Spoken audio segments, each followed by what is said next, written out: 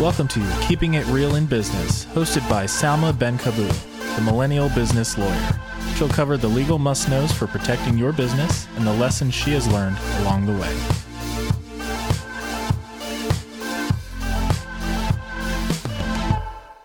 Hi everyone, and welcome back to Keeping It Real in Business. I know this has been an extremely difficult time for our nation, and I just want you to know that I am here with you. It's been very challenging for me personally, but I did want to come on here and share my thoughts.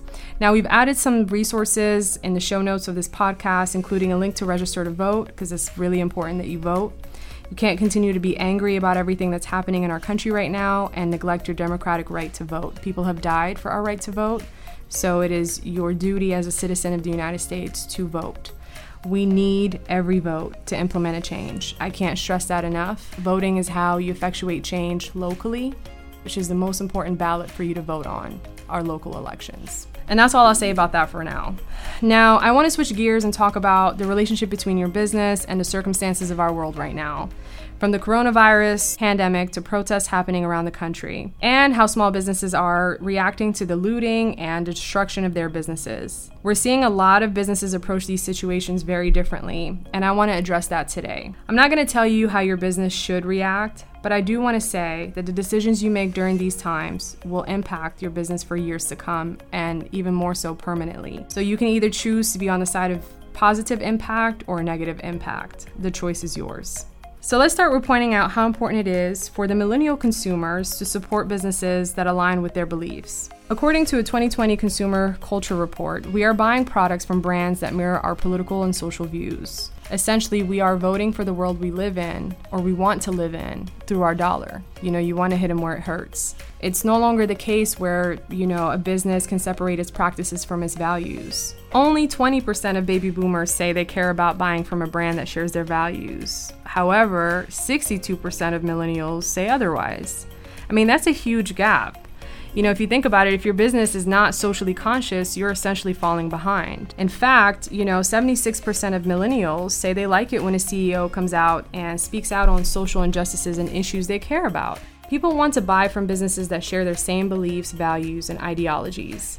They want you to speak out when an injustice strikes their community, and they want you to stand in solidarity with them, rather than caring about your dollar signs or your business image and how it could be negatively impacted by speaking out. People want to know, are you going to put their needs ahead of your dollar signs? I understand that at this point in time, we're all dealing with the financial impact of the coronavirus and the pandemic and how it's destabilized a lot of our small businesses. But these current protests are a new opportunity for us to show who we are as a business. We all know that human life is worth far more than property. So look at this time as your opportunity to stand up against social injustice that plague all of our communities. An injustice against the Black community is really an injustice against all of our communities. I encourage you to speak out, share your values, seek education to understand and not to condemn. I really do feel that this is not the time to play it safe and be politically correct. Choosing not to speak out at all could really damage your brand and the value of your trademark, especially if you have values that actually do in fact include inclusivity, diversity, and equality. Do you really think the consumer is going to believe you when you come out, when the smoke clears,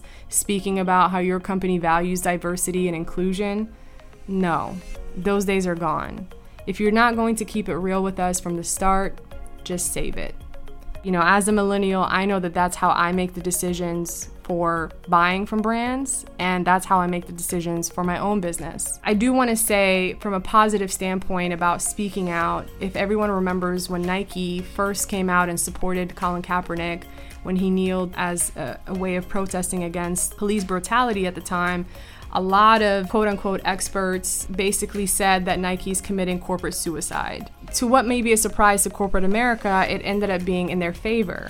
Their stocks went up in value, they gained more customers that they probably wouldn't have had before, all for just speaking out and showing solidarity with the majority of their consumers. This is really, really important as a business. In fact, in today's age, you really have to be socially conscious, and your business must have values if you want to sustain any kind of longevity in business or in commerce.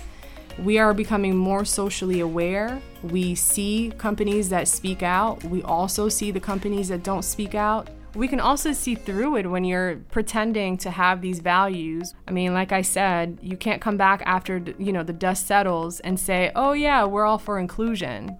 No, just save it. No one cares. I know you won't be saying $1 from me. I make every decision of where I purchase everything, really, from companies that I actually want to support. I pay close attention to that. I haven't stepped foot in Walmart in years. I can't tell you the last time they've seen $1 from me. So, these are decisions that can impact your business's longevity for the long haul. Even if you're planning to sell your business and you may not care, you just devalued part of your intellectual property that holds great value, right? Your trademark. The trademark value is contingent upon the goodwill that you cultivate. Part of that goodwill is your business's values and whether or not you stand on doing the right thing. And I know it might seem that there's a lot of hate because that's what the media wants to portray, but don't be afraid to share how you really feel. Don't be afraid to stand up for what you feel is right, not only for you, but for your business as well. So I don't want to tell you what to do, but I do have to keep it real with you. Pay attention to what people are saying, and I hope that when this is all over, you and your business are able to stand up proud and show that you were part of the solution and not the problem. So thank you guys for listening to this episode of Keeping It Real in Business with me. I know it's a heavy episode, but I do appreciate you listening in, and I hope that I was able to provide you with some insight today. Be sure to like, subscribe, and rate this podcast wherever you are listening. And follow me over on Instagram. My handle is @MillennialBizLawyer, Millennial B-I-Z Lawyer. And don't forget to check out the show notes so that you can know where to register to vote. It's very, very important. Educate people on their right to vote if they don't know. Your vote does count. Please do not fall for that trap. It's what they want you to believe, that your vote doesn't count, but it does. So thanks for joining me, and I'll be back soon.